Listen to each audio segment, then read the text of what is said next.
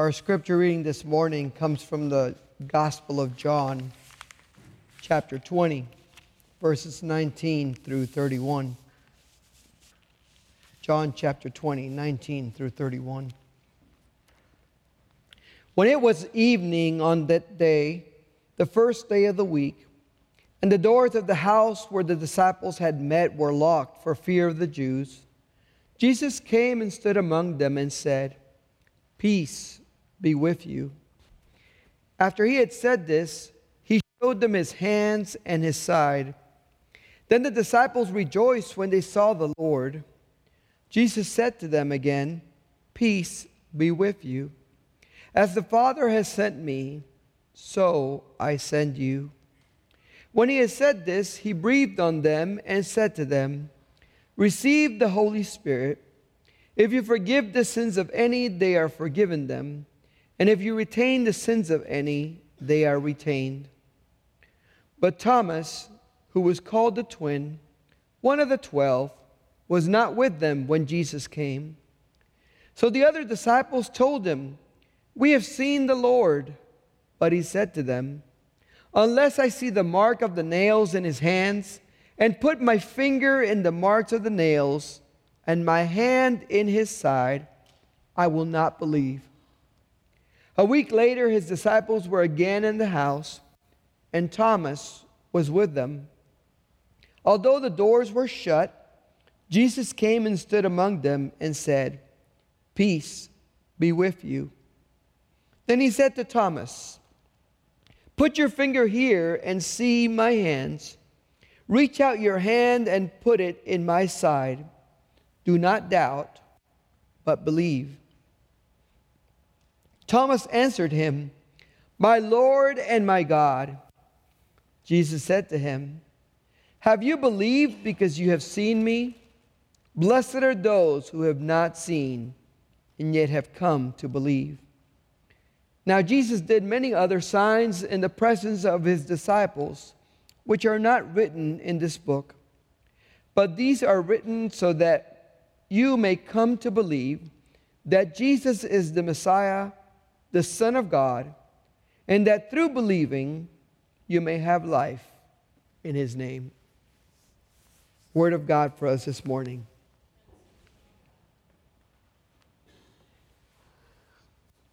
Have you ever had one of those experiences where you had something that you did and then people didn't let you live it down?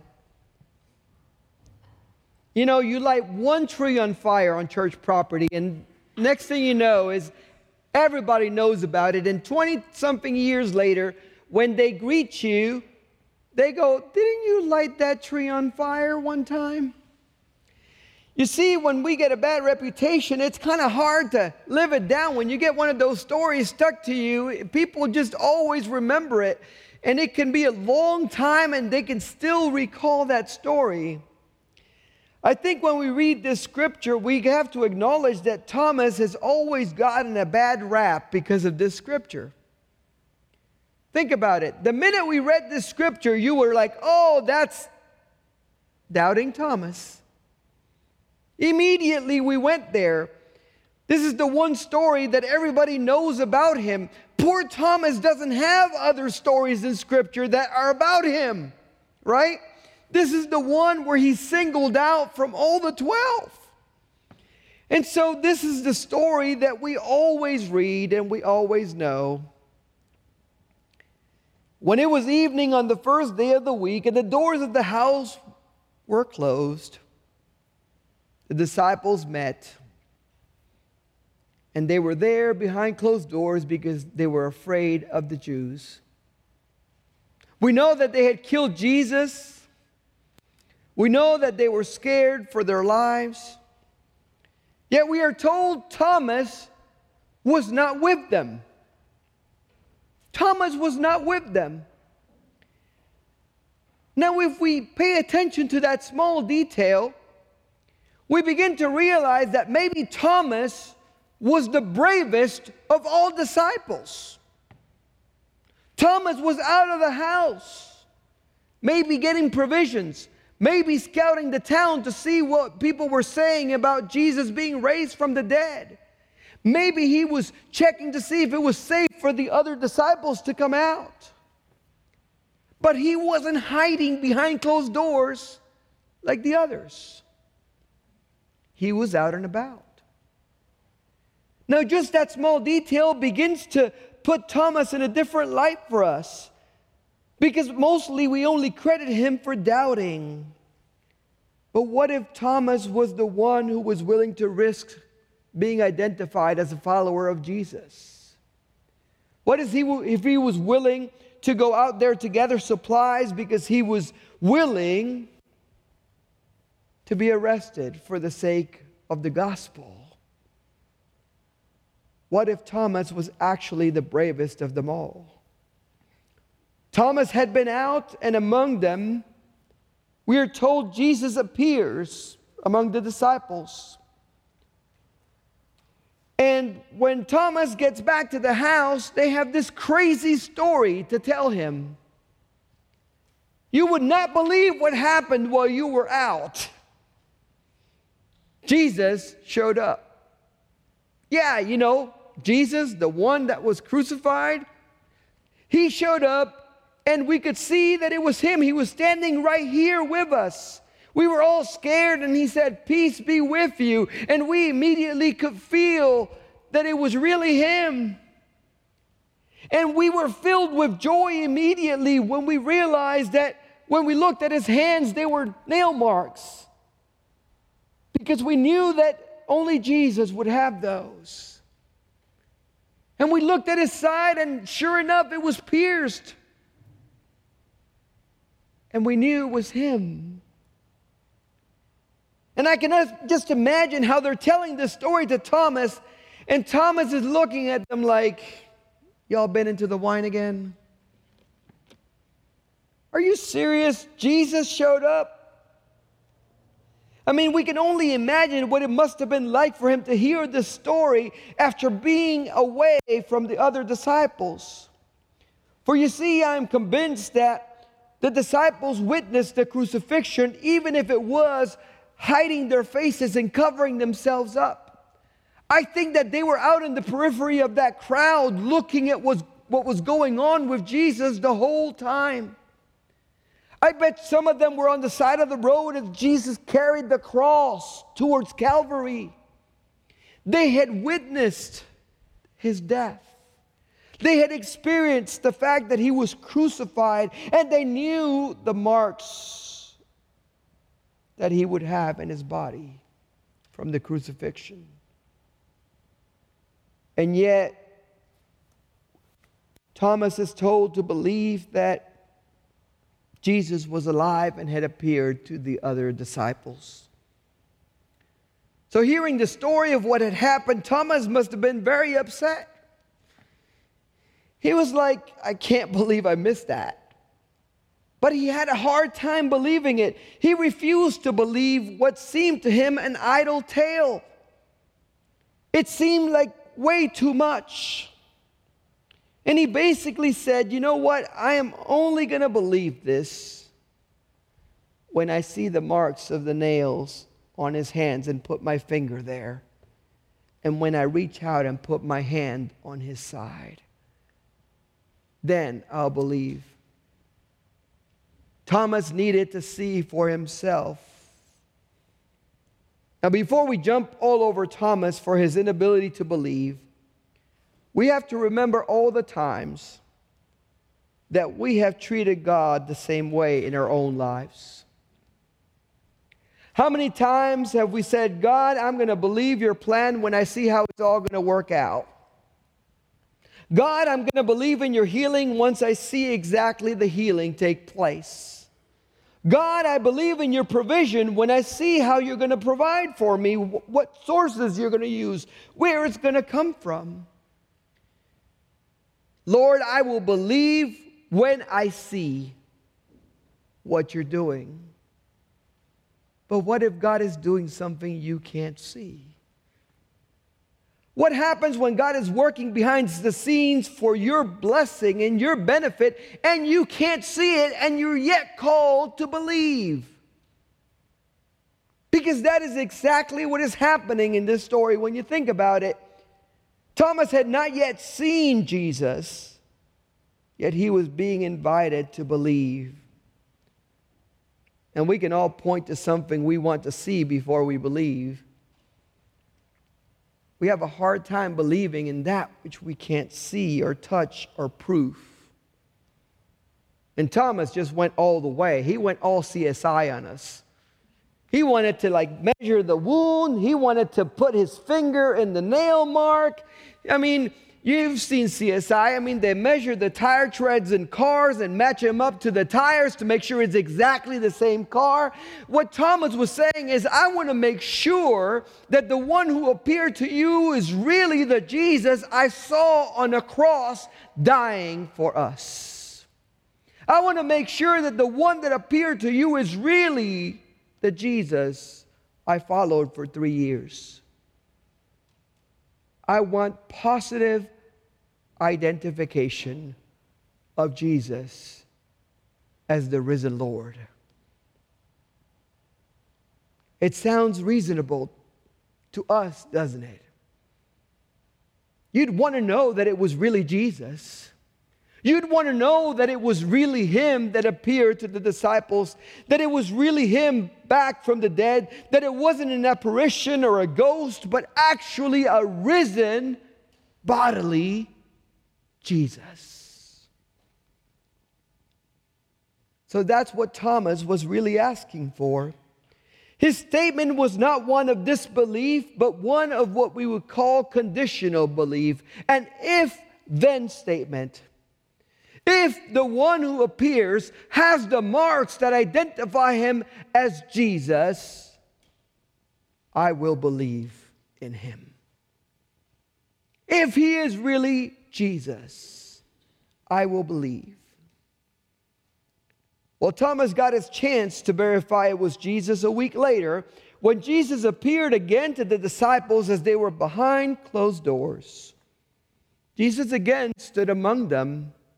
And this time Thomas was there.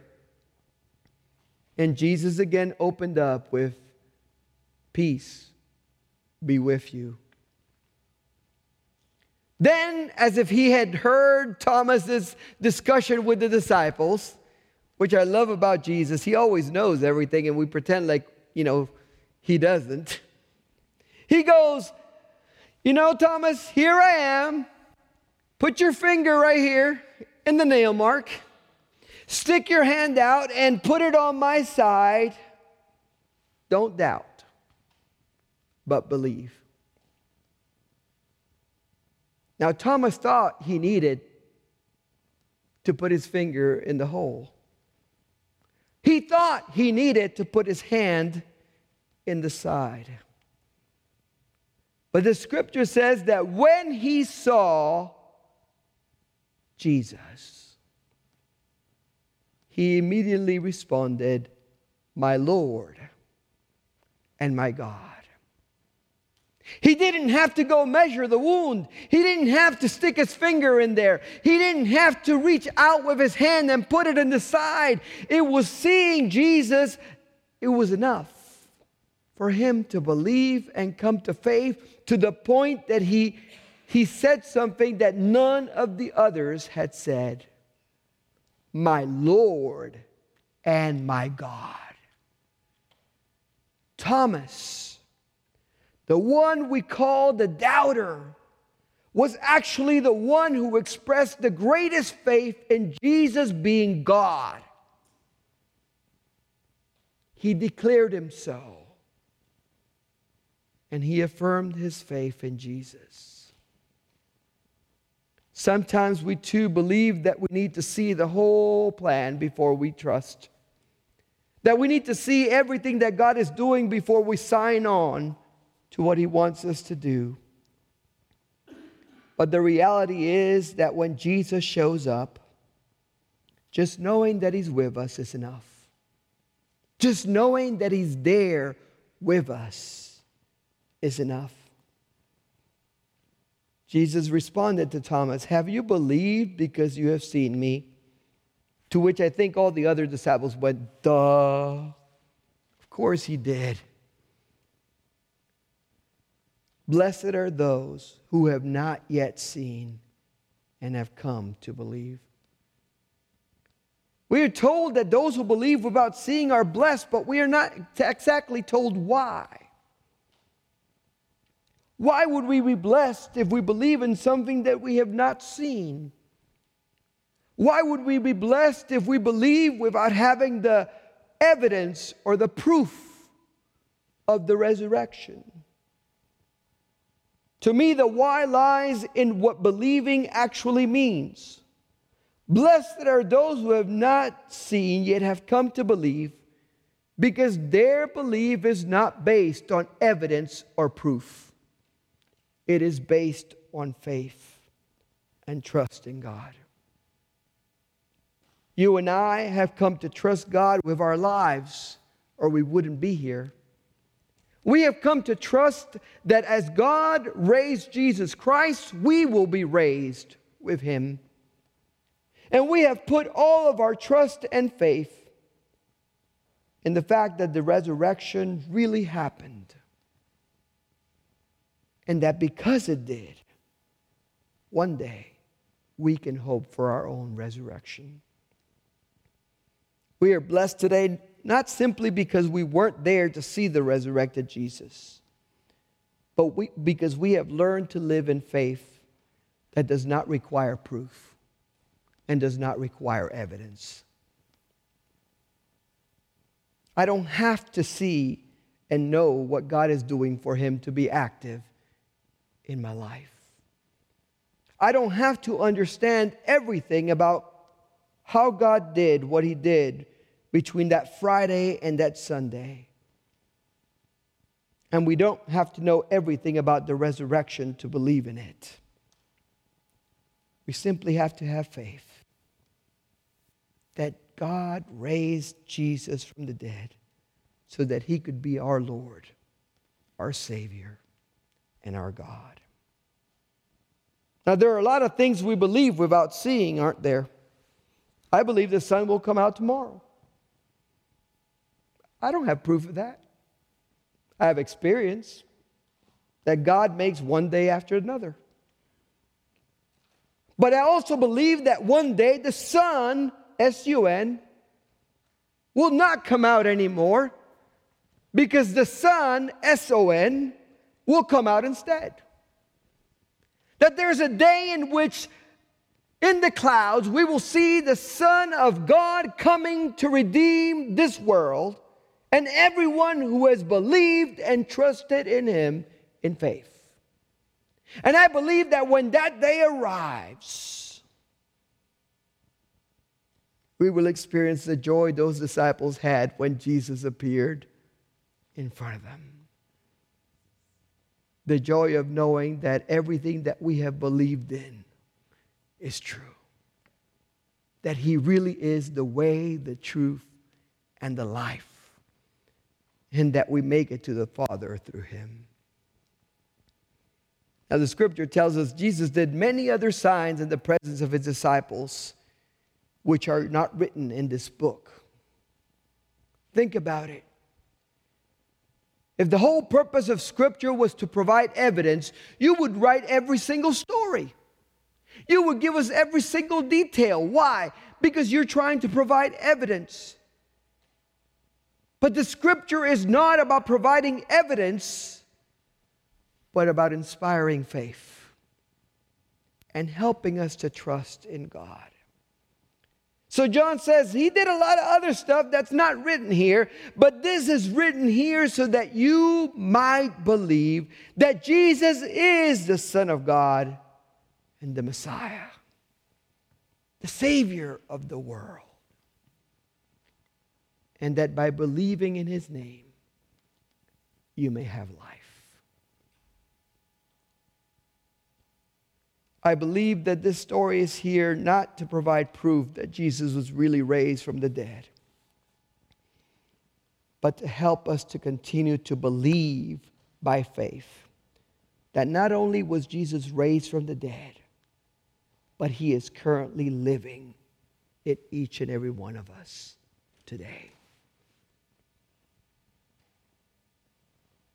God has made us many promises in Scripture, but none is greater than the promise of eternal life through His Son, Jesus Christ. And that is what Easter, and that is what the resurrection is all about. We don't need proof. Like I told the kids, the proof is in the pudding. It's in redeemed lives that are lived for God. It's in lives that are giving themselves away for the sake of the kingdom. It's in lives that continue to trust in the Son, S-O-N, every single day.